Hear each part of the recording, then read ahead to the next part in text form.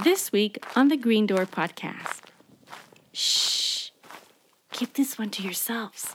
But the professor isn't really good with secrets. We nitpick a bit about the best places in Middle-earth to picnic. We wonder if Muriel's experience birthing Fëanor is the real reason behind calling it labor. We compare Fëanor and Melkor, and we find out that they're more alike than they'd like to admit. As if Melkor wasn't goth enough already, we find out that he gets a new name. And guess what? It's even more goth. And Ads offers up, and I quote, "Good money to see that." All this and more, coming right up.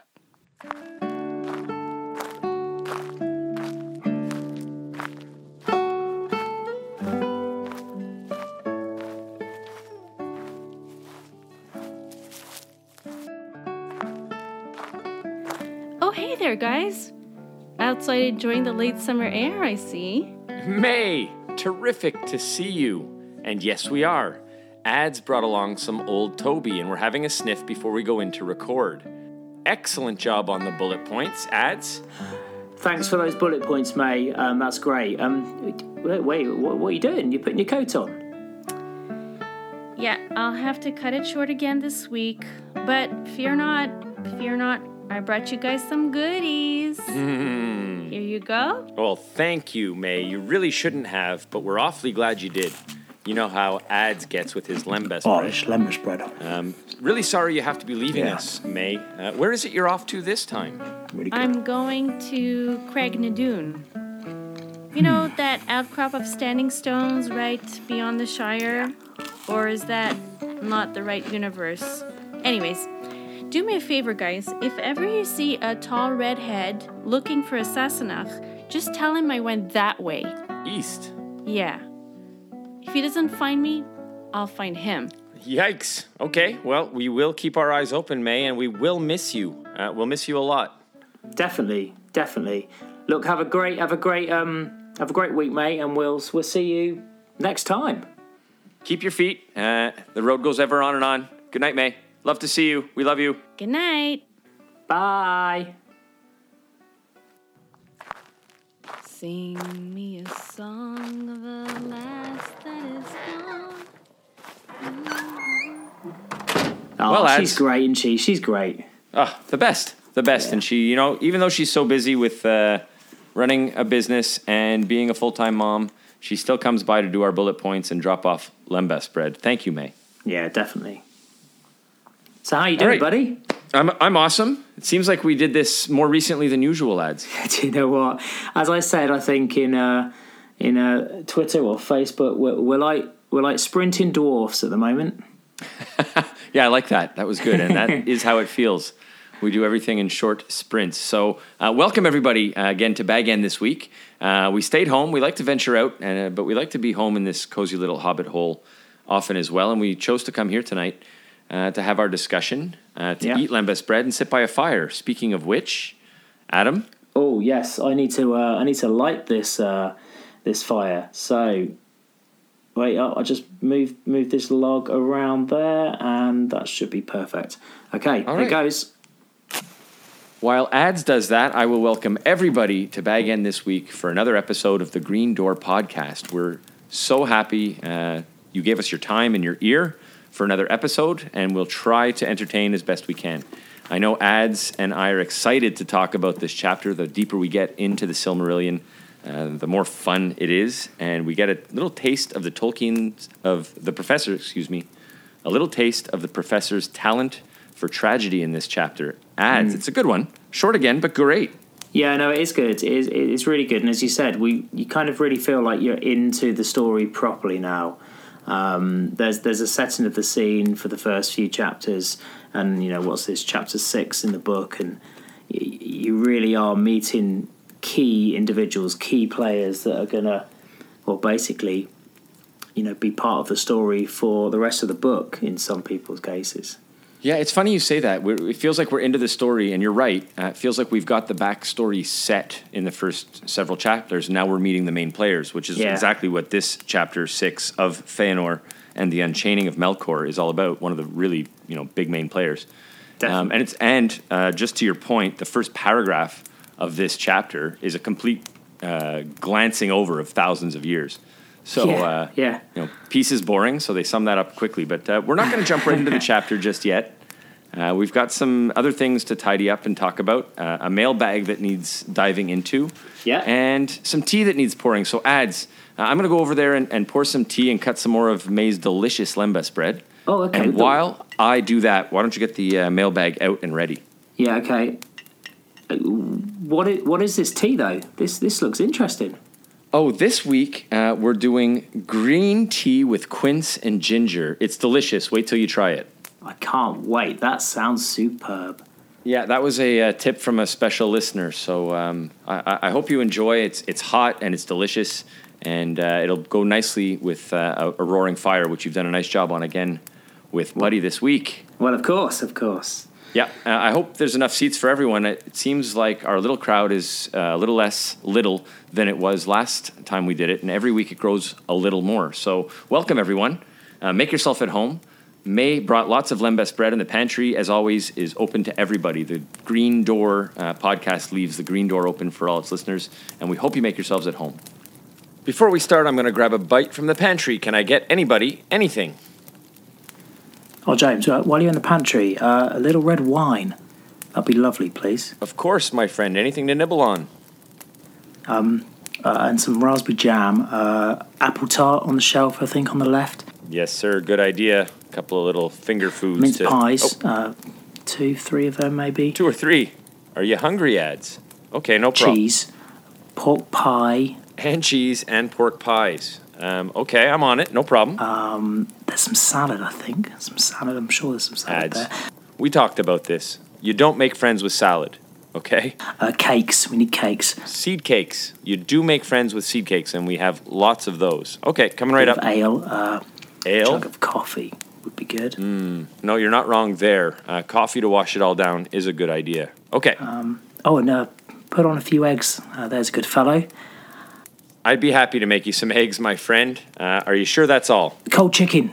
I didn't There's think some chicken so. there. To wash that down, you want some pickles, don't you? And pickles, please. I knew it. Cheers, buddy. Hey, that is my pleasure. I offered.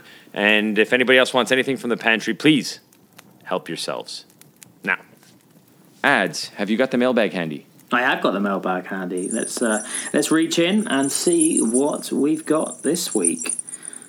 Okay, so nice and simple question. This is from Ezra.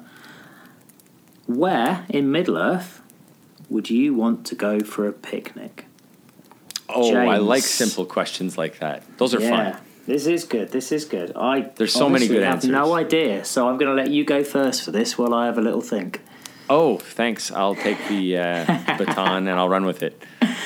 It's funny because there are many beautiful picnic locations in Middle-earth that spring to mind. Beorn's Garden, which is maybe where I might start there and circle all the way back. That may be my final answer. But Beorn's Garden would be just a perfect place to have a picnic, I think, if you weren't allergic to bee stings. Yeah. And knew the owner of the property, of course. And, the Shire and specifically anywhere near Bag End, I think, or Hobbiton, probably you could find a really nice farm or field to have a picnic in. But then instantly my mind started going, well, where else would be really cool to have a picnic, like in the passes of the Misty Mountains, to set up and have a lunch on a reasonable weather day, maybe not during a tremendous thunder and lightning storm. But those stone giants. Yeah, exactly. But a hike, you build up your appetite on a hike, and then set up for a delicious lunch with a view and the wind in your face. I don't know. I think that could be pretty good as well. Yeah, I think that's a good shout. Yeah, but nope. I'm going to circle back, and I'm going to go to my favorite place to live in Middle-earth, which I've answered before, and I'm going to say Beorn's Garden, because honey goes good with everything at a picnic. Well, our regular listeners know that Gandalf lightning strike is used to correct mistakes, and when someone says goes good with honey, a correction needs to be made. Sorry, Grandma. Goes well with honey. Everything at a picnic goes well with honey.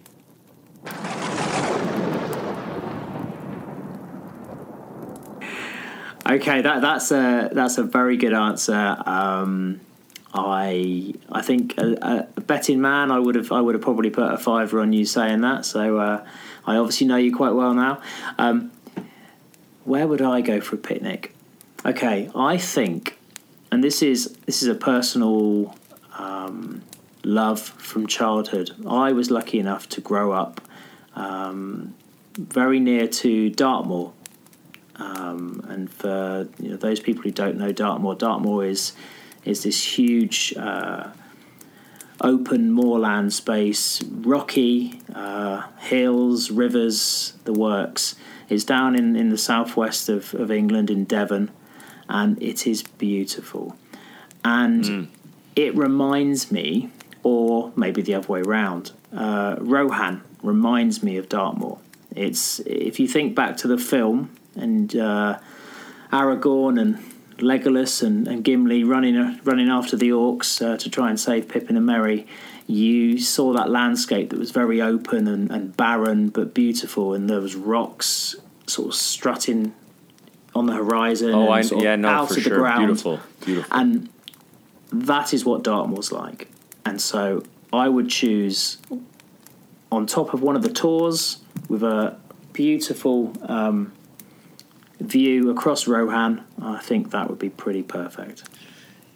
Well, I can't fault that answer. And it's funny, I know you as well. I could have probably pegged that in a few guesses as one. And we both went to Lord of the Rings locations. Like, we did. There's plenty of locations. We could have gone, even in Lord of the Rings, we didn't talk about Rivendell or Lothlorien, which would make, amazing spots. But we also didn't do anything from the Silmarillion, like the original Garden of Lorien's Garden, which would be probably a pretty nice place to have a picnic. Or even the tip of the island of Tol Eressëa, when the first flowers were about to bloom or blooming. That'd probably be a pretty nice place to have a picnic. Yeah, no, absolutely. Or like last week's show with the old Ossay's surfing patch. You could probably find a rock or two to sit and watch that, but that's too predictable for me. Yeah, well, I mean, sometimes our predictability is what gives us our character ads. Yeah, very true. Very true. Great question. Thank you, Ezra. We try to get into at least one question every week in the mailbag, and I'm going to let the listeners in behind the curtain here. I'm busting out a bag end when we were finished recording tonight, and I'm running out to play softball. Big important game tonight.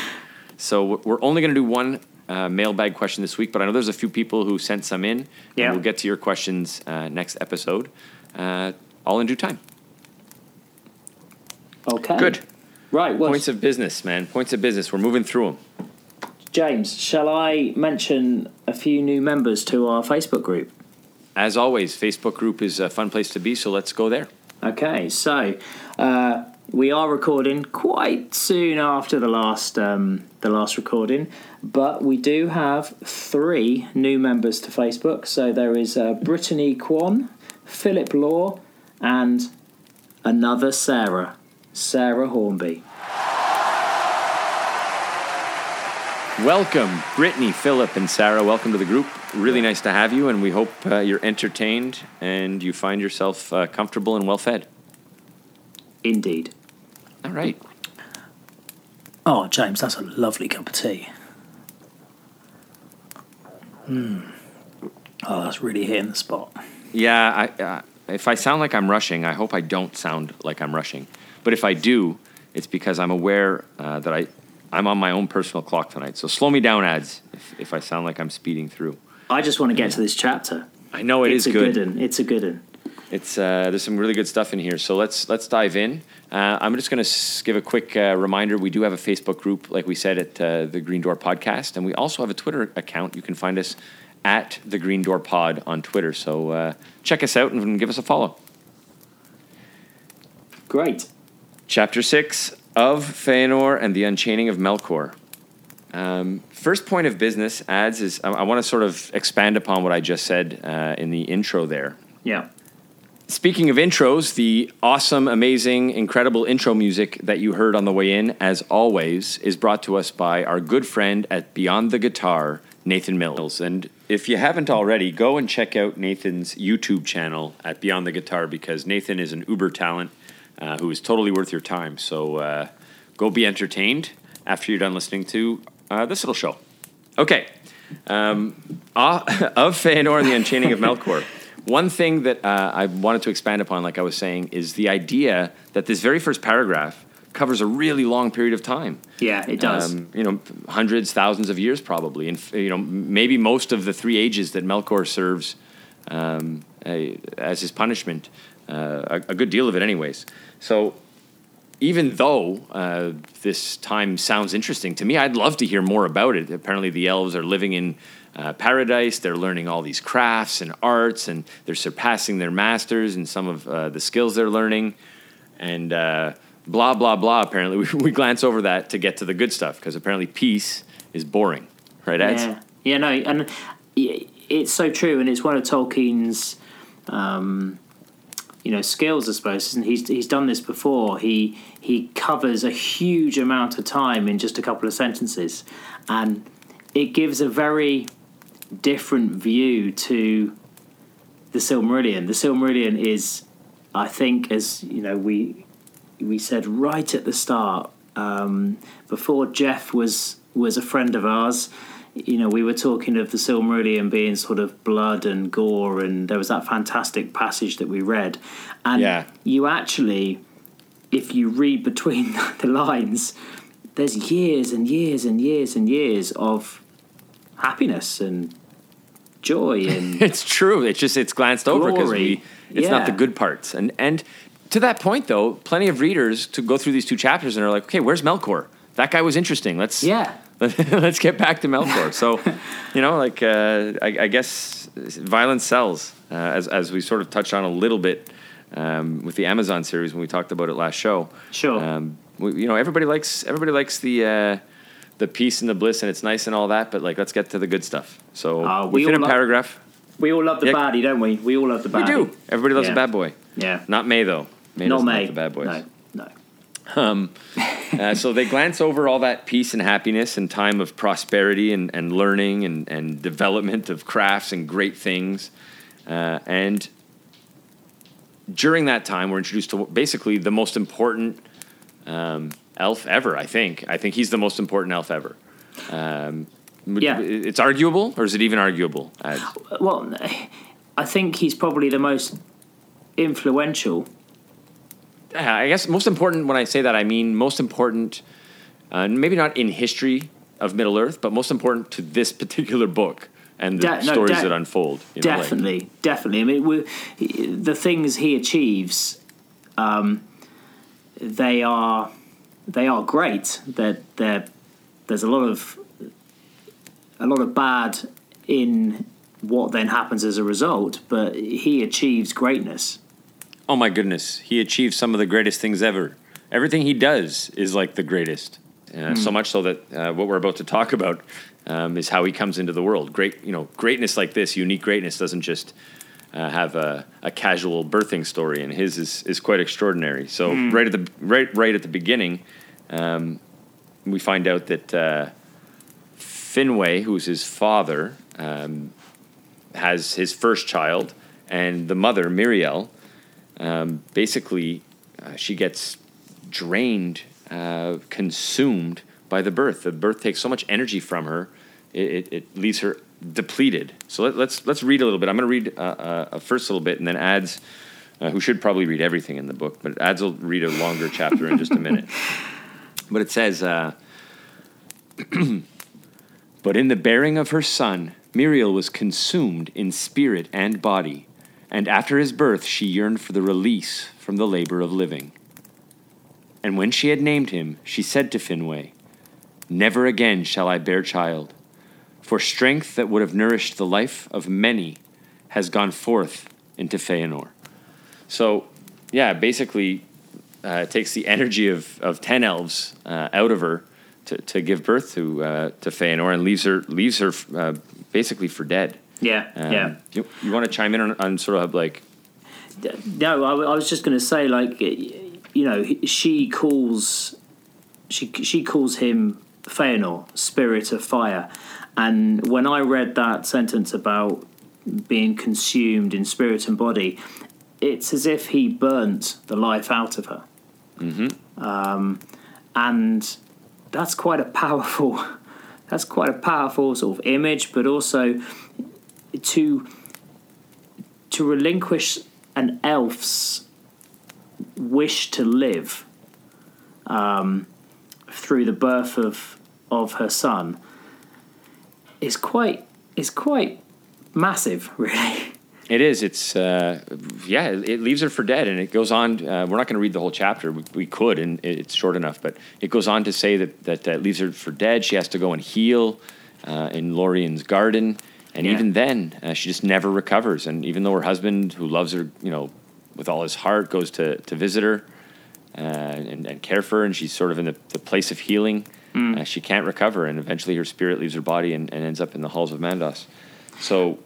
Yeah, it's really sad and tragic. It is tragic, and that's probably a good link to what I was going to say. In my area of work, for my sins, I'm a solicitor, and I deal with a particular area of law. For my sins. I do wills and I do powers of attorney, and so I deal with some quite sad aspects, I suppose. And when I read that paragraph about how Finwë would visit her and visit her again and, continue to go back and still there was no change. And after a while, he went to Lorien no more. Now, I have clients who horribly, tragically, husbands or wives have dementia. And they don't remember the family anymore, and it's horrible. And so you're sat there and you're sort of helping out the wife or the husband who is still trying to deal with things, and their partner of many, many years is in a care home and can't remember them. They have no memory of what they look like, who they are, etc., etc. And I've had conversations with these individuals, and they say the same thing, that the person they loved, they've died, and it's just the shell of the person left. So the spirit has died, and that's what I thought of when I read that passage. I wonder if he experienced something like that, I wonder, in his life,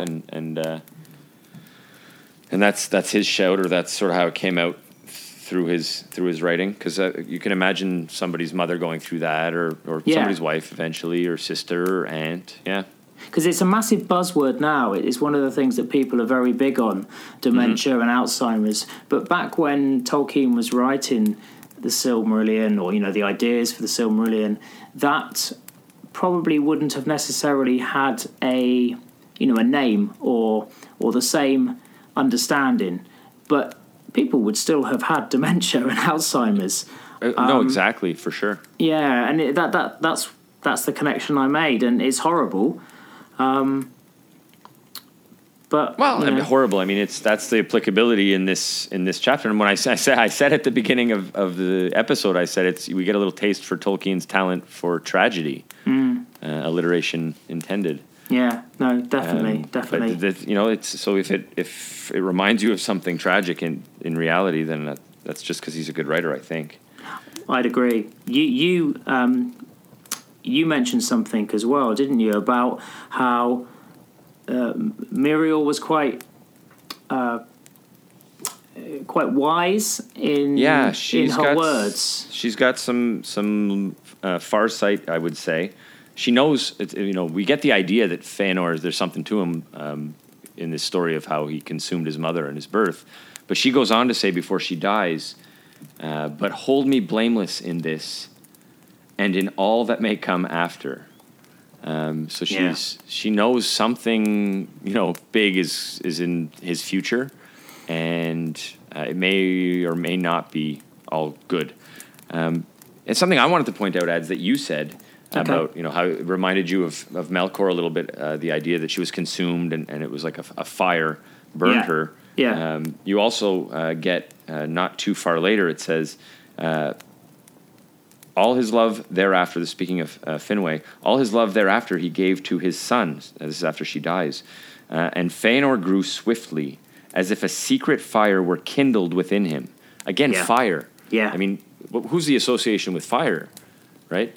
Absolutely. That drawn imagery, that's not accidental. I think he's drawing parallels there between Melkor and Fëanor. And there's isolation is another one that we see as he gets a little bit older. We'll talk about. Yeah, and also we will probably touch on this later on as well. But there are connections being made between Fëanor and Melkor in our view, but actually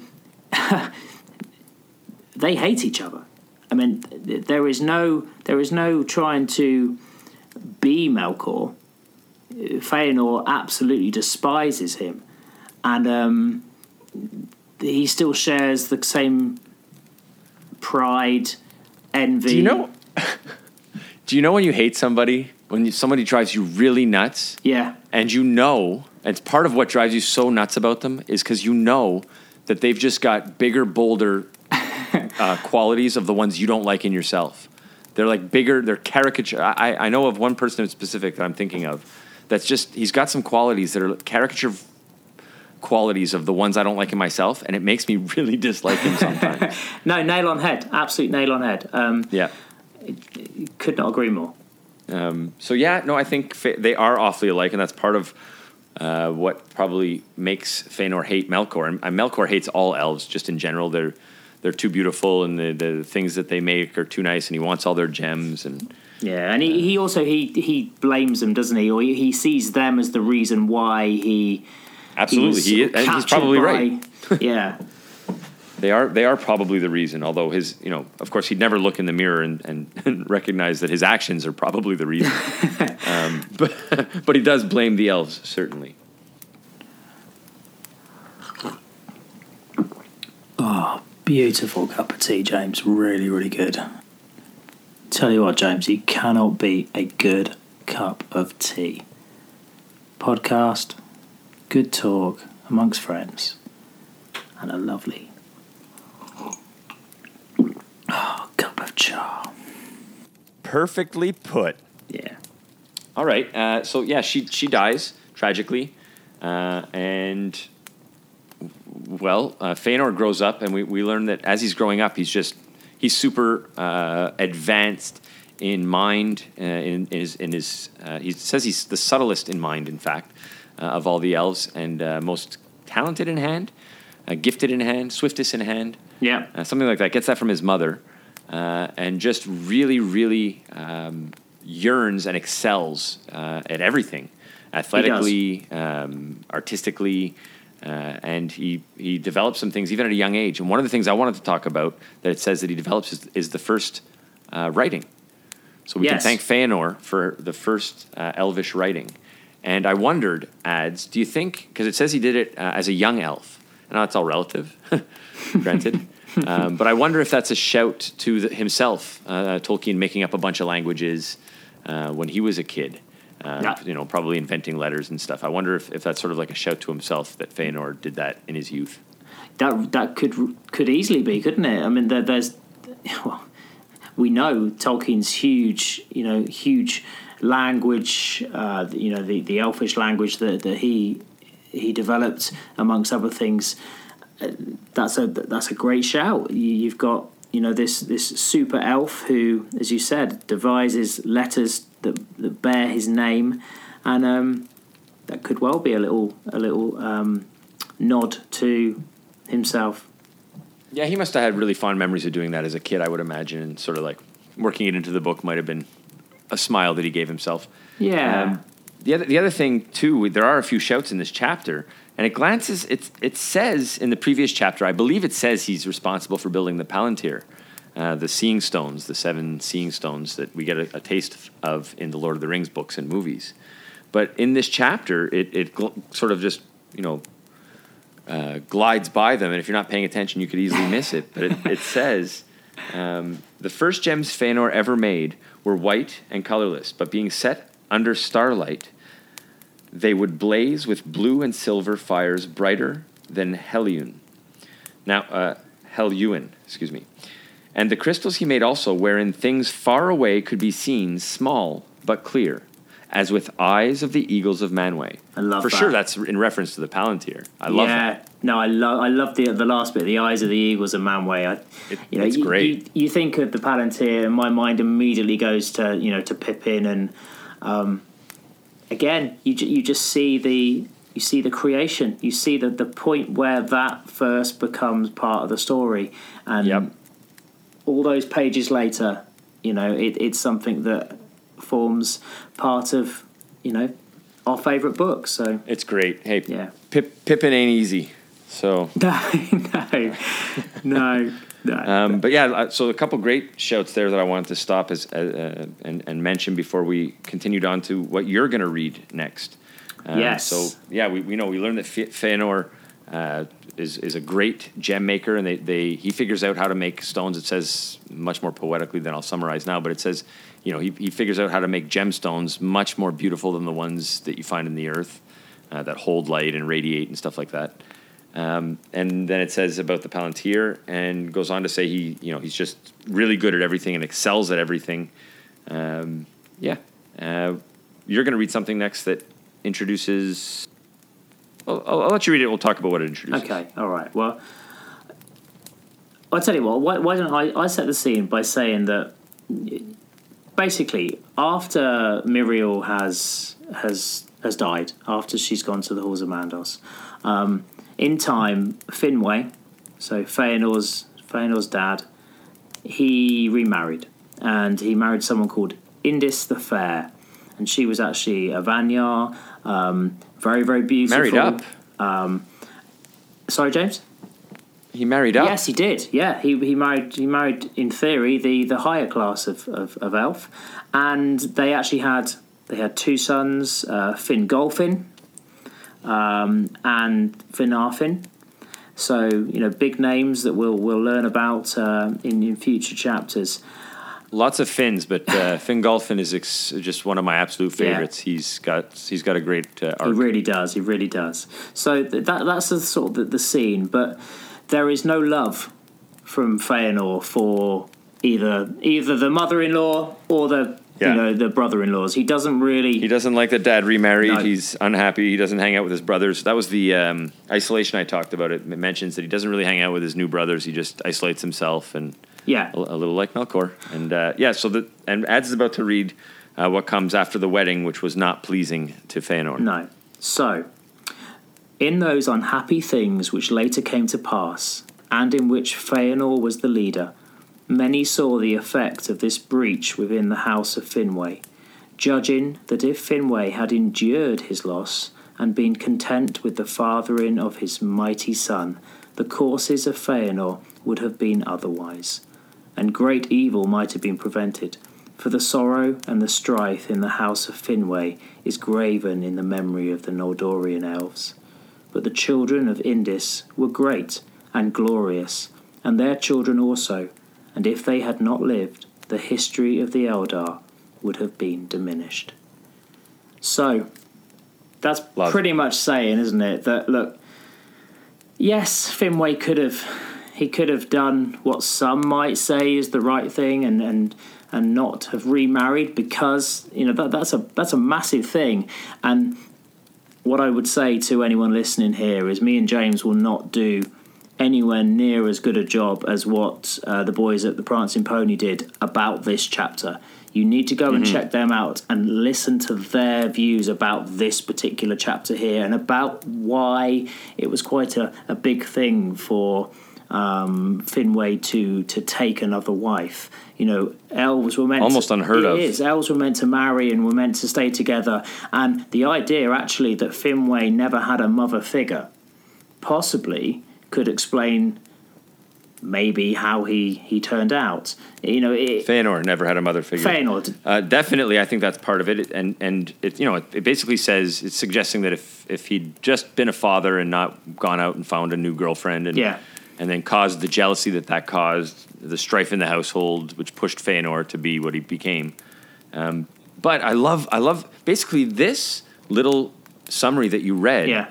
Is Melkor's role encapsulated? Yeah. It's the idea of the music being more beautiful for being disrupted. Yes. It Yes. says, like, maybe they could have averted some tragedy, but the world was better for this union and the line that came of it. Yeah. So you know, Tolkien is pretty true to the idea that you need tragedy and chaos and bad things to happen in order to enrich the world and make it a overall beautiful and better place. Yeah, great, amazing things, great people, great places. I mean, look, Gondolin, some of the descendants of, Fingolfin and Finarfin, great people, great places.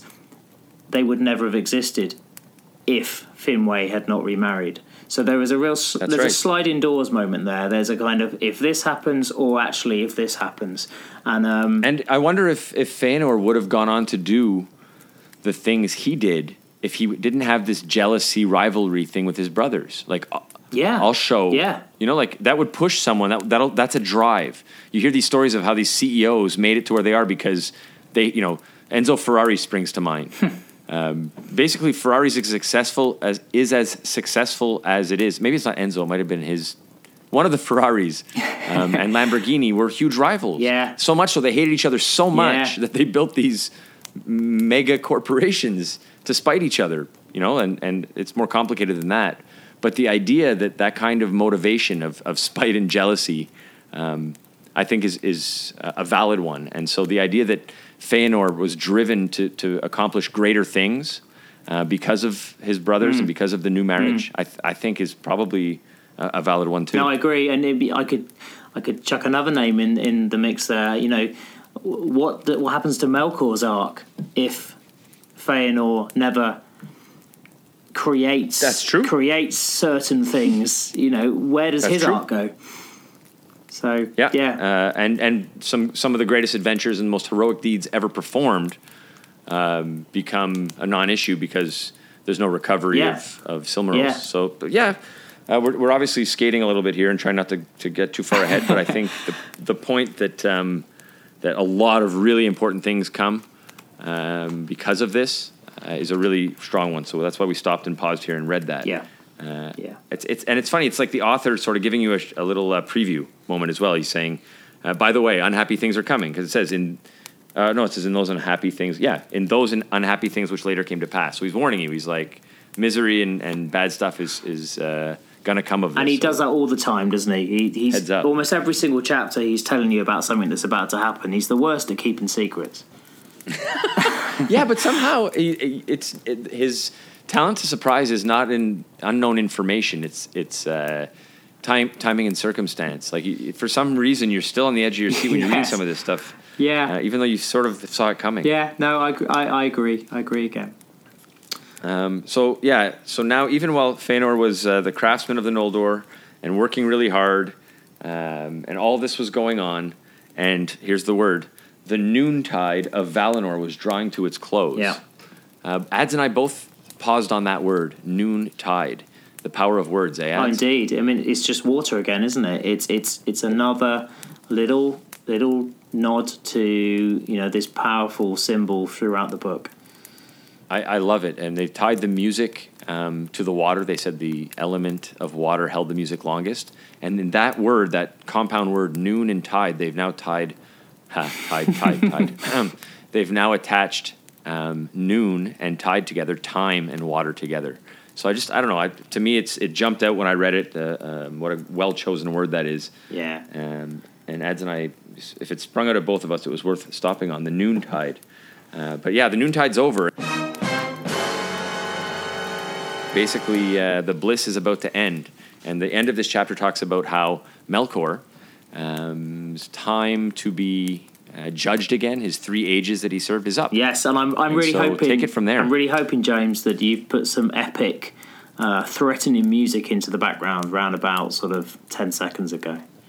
It'll be really cheesy, though. It'll be the dun, dun, dun, dun. Maybe that one. Good stuff. Good stuff.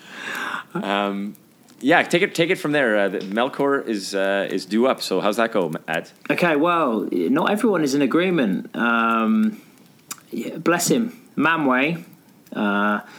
Bless him, like he's a child. I'm not fond of him is the wrong word, but he He's free from evil, and he cannot comprehend it, and it causes no end of trouble. He's innocent like a child in that way. I Yeah. guess that there is some truth to that connection. Yeah, I can see that, but he basically he says to Melkor, okay, fair enough. You've done your time. You can come out of the jail now, and not everyone's in agreement. It says Mandos is silent, and it says later on that Olmo was not deceived, and it goes on to pretty much describe Tulkas wanting to smash his head in. As he's walking around, because they let him walk. They basically just let him walk around. I gotta stop you there. Go on then. Because as I was reading this, I was wondering, and I don't know the answer, and I could look it up.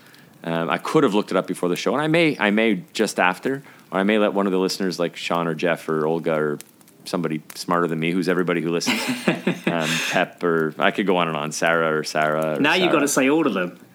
Yeah, Sarah. This is going to be challenging. There's 91. Yeah, but half of them are Sarah. So.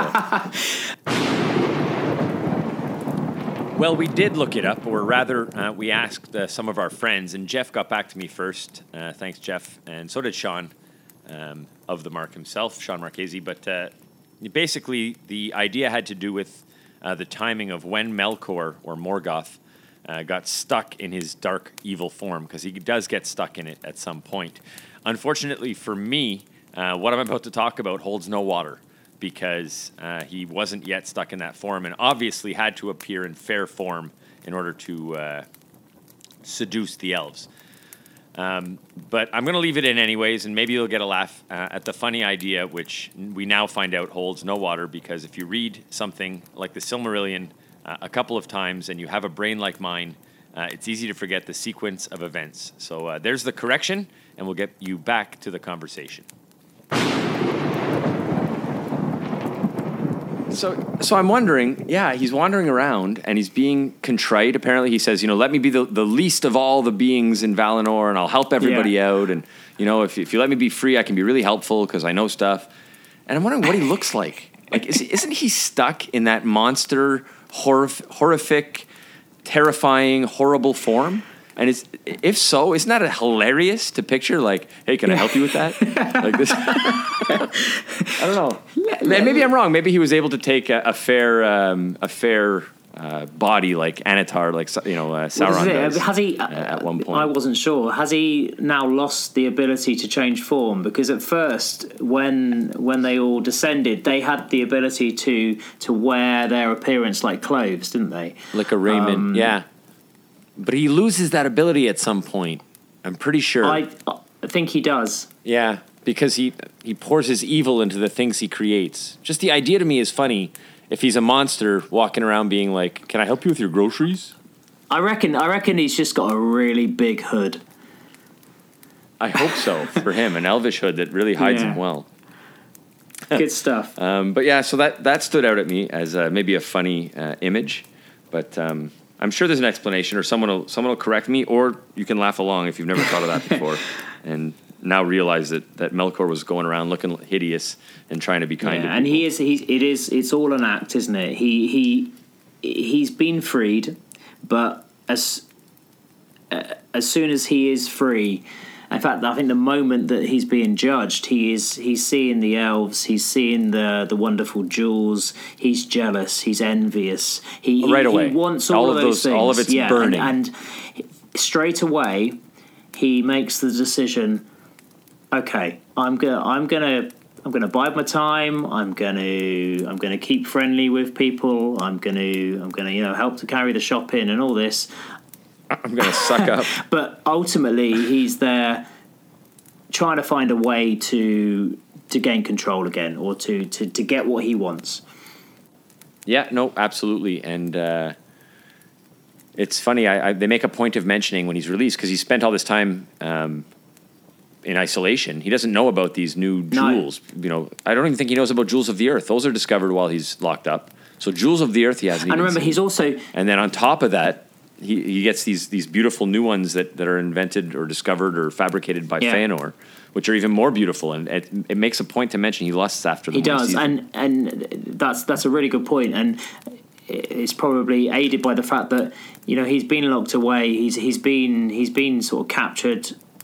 We've forgotten about him to a certain extent. It's been a couple of chapters now, and as we touched on right at the start of this, that first opening paragraph, there's a huge amount of time of bliss and happiness, and it's all been created by the elves who have now joined the Valar, in a man. And as James said, Melkor's come out of captivity now, and this is a whole new wonderful world that he sees, and envy takes over. Yeah, you're right. That's a good thing to mention. He comes out and sees the firstborn are alive and well and prospering in Valinor. Paradise is blooming, literally, and he hates it all. It just drives him absolutely. He's like, not only did I lose, but like they've done this to the world without me, and I've had no part of it, and I want to own it or destroy it. Yep. And that's sort of how the chapter really ends. I mean, they tell us that he's biding his time and he's plotting and he's being nice and he is helpful, of course, because he wants, he's trying to gain people's favor and he's trying to probably have people owe him favor. And he is very knowledgeable and extremely talented. He's the most gifted of all of his brethren, at least at the beginning he is.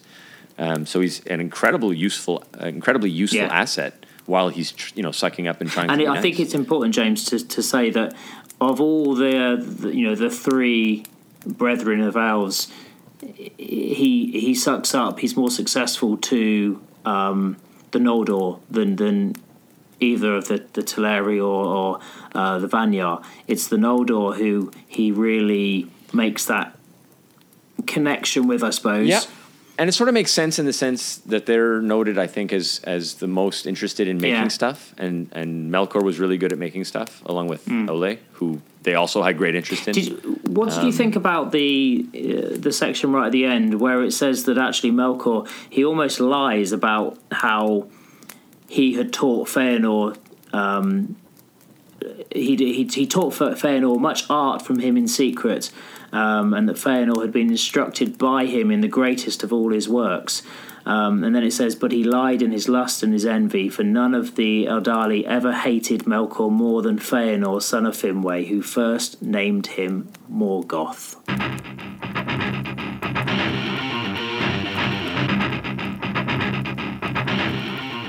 Yeah, I think, and that's great, what a great way to end it. I think it's just showing the parallel, to me anyways. I see just a great parallel there. While, Fëanor's lying about how he really feels in order to gain something, an advantage. Yeah. And Melkor at that same time is doing exactly that same thing. He's lying about his true intentions to gain something to his advantage. And it just parallels the two of them really nicely. No, it does, doesn't it? And I love that introduction of Morgoth. Another thing he gives us, another credit to Fëanor. Yes, yeah, exactly. The everlasting name of arguably the biggest bad in the whole of Tolkien's legendarium. Yeah, I have heard people argue that Sauron eventually sort of surpasses him in evil and grand evilness, but I don't think so. In my mind, Morgoth is always going to hold the number one rank. Yeah, I mean, it's funny you should say that, because I think for someone that has only really in the last sort of year or so taken on board the stories in the Silmarillion and linked that then to books that I've read years and years and years, over and over and over, Sauron was always the big bad, and now someone's come along and shown me that there's somebody that was his boss. Now, right. I think Sauron, to me, is still probably the one that I associate with sort of the most evil. I see, in a little way, I see Melkor a bit of a pathetic individual sometimes. Does that make sense? Yeah, I know what you're saying. You can pity him, and you don't really ever pity Sauron. No, but that's a good point. We'll see. I'm excited to see future chapters and to really get into, Morgoth. I love it. Great metal band. I'm sure that's got to be like the most used name for a garage metal and death metal band for sure. Yeah, that's got to be a question sometime, isn't it? Okay, we did it. Ads. We made it all the way through this chapter, which I wasn't sure if we were going to. It was short, but there was a lot to talk about. Is there anything you want to double back on because I tend to go fast and I get excited talking about this stuff, so I speed along. But did I cover over anything too quickly for you, Ads? No, it was good. It was good. The only thing I wondered whether I should bring up, and it's actually a little bit of a link to any sort of Harry Potter fans out there. I wonder what people think with Fëanor and Voldemort. How you've got these two very, very strong individuals who have done great things. I think there's actually a part of the Harry Potter book where I think they talk of Voldemort as someone that terrible things but great things nonetheless, and that's very much what I think Fëanor could possibly be connected with. So I just would be interested to see what people thought, if they agreed that there was a bit of a connection between, maybe Fëanor and Voldemort in how the characters. I love that, Ads. I love the cross interconnecting of fandoms and worlds and stories. So yeah, great point. And I haven't read through the Harry Potter stuff. I will one day. I'll do it with my kids when they're the right age. They're really good. Yeah. They're really good. I'm looking forward to hearing what Caitlin, especially, what she thinks. Our ring bearer, Caitlin. I'm glad you brought up her name. How are you doing tonight? Yeah. I'm glad we get to mention her. Our ring bearer should be receiving her ring any day now. I haven't gotten the confirmation on the tracker, but it's probably this week, Caitlin. So hopefully it fits, because it's one of those magic rings that should adjust to the size of the finger that you put it on. Result. Ads. This was always fun. Yes, James, definitely. It's always really good to do this with you, buddy. It's always a good time. May was missed, as she always is. But, yes. That's the way it goes when you're as busy as she is, fighting Balrogs and whisking in and out of town to drop off baked goods. She's just terrific. She is one busy girl. All right, buddy. Let's give some shouts to some of our friends. Okay, James. While you sign off, will you say thanks to everyone? I'm just going to go run the bath. Yeah. Okay. While you do that, I want to first say hi to the boys at Tumbling Saber. I always stop on these guys, usually do them first, because Kyle and Corey have a special place in my heart. And now Carlos and Corey are over there killing it on the Tumbling Saber, and they are really entertaining and super fun to listen to. And so I like to plug these guys. If you like Star Wars at all, these guys are entertaining and enlightening and have something for everyone. Yeah. The Commonwealth as a whole is amazing. Yeah. And Tumbling Saber, definitely worth checking out. So please go check out Chop Rules with a Z and Kyle at Tumbling Saber on Twitter and Facebook. And tell him we sent you. Yeah. Please someone tell Chop Rules with a Z that I sent you with a Z. Yes. That'd be amazing. That would be good. That'd be great. I'd actually pay good money to see that. Cool. You do one, Ed. All right. Okay. So, well, I briefly mentioned them before, but I'll say it again because they are brilliant at what they do. The Prancing Pony podcast, again, it's different to ours. There's a very sort of detailed aspect, I think, to their episodes. They just do a very, very good job. So if you haven't checked them out, I would recommend it. That's the Prancing Pony podcast. It's Alan and Sean, and I think are they on The Hobbit now, possibly? Yeah, they're terrific. I'm way behind because they've got, a year head start on us. But every time I listen to them, I learn something new. Yeah. They're really well informed and super articulate. And Sean's in our Facebook group, isn't he? Sean often pipes in and has sort of conversations. Really nice guys. They're really accessible. They're really, really good guys. Yeah, really they are.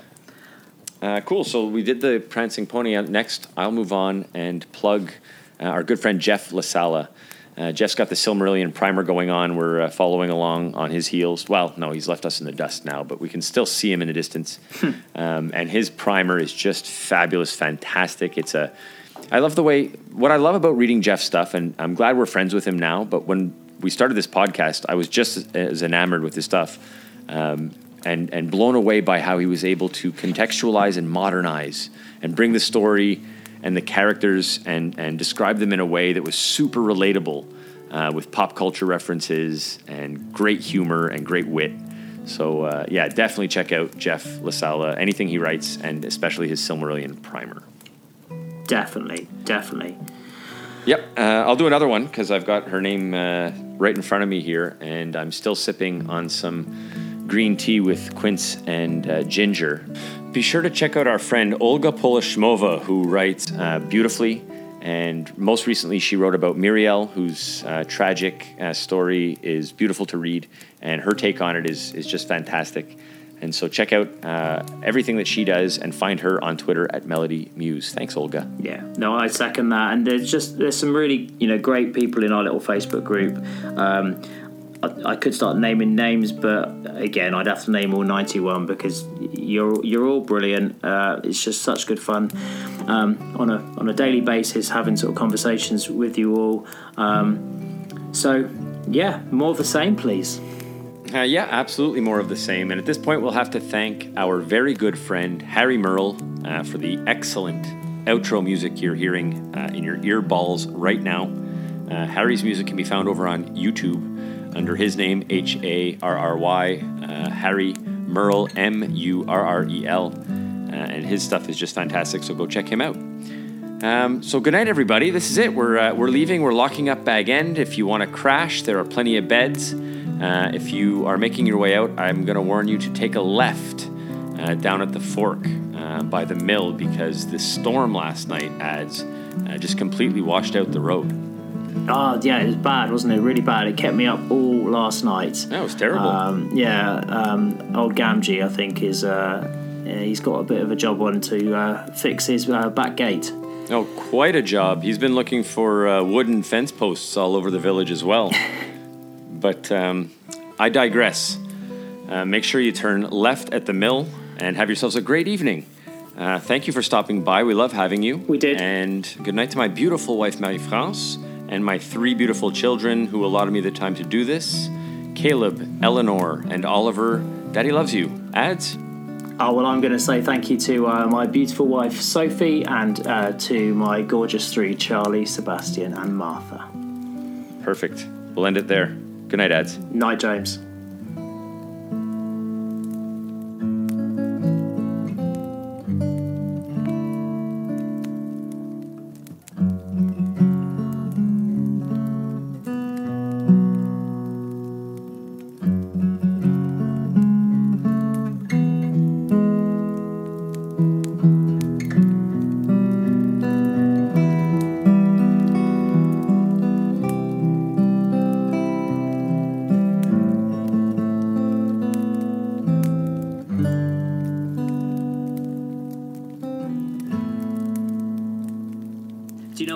As well is the whole Mandos was silent, Ormo was not deceived. Tulkas basically wanted to kill him. And Man was like, I think we're good, guys. Yeah.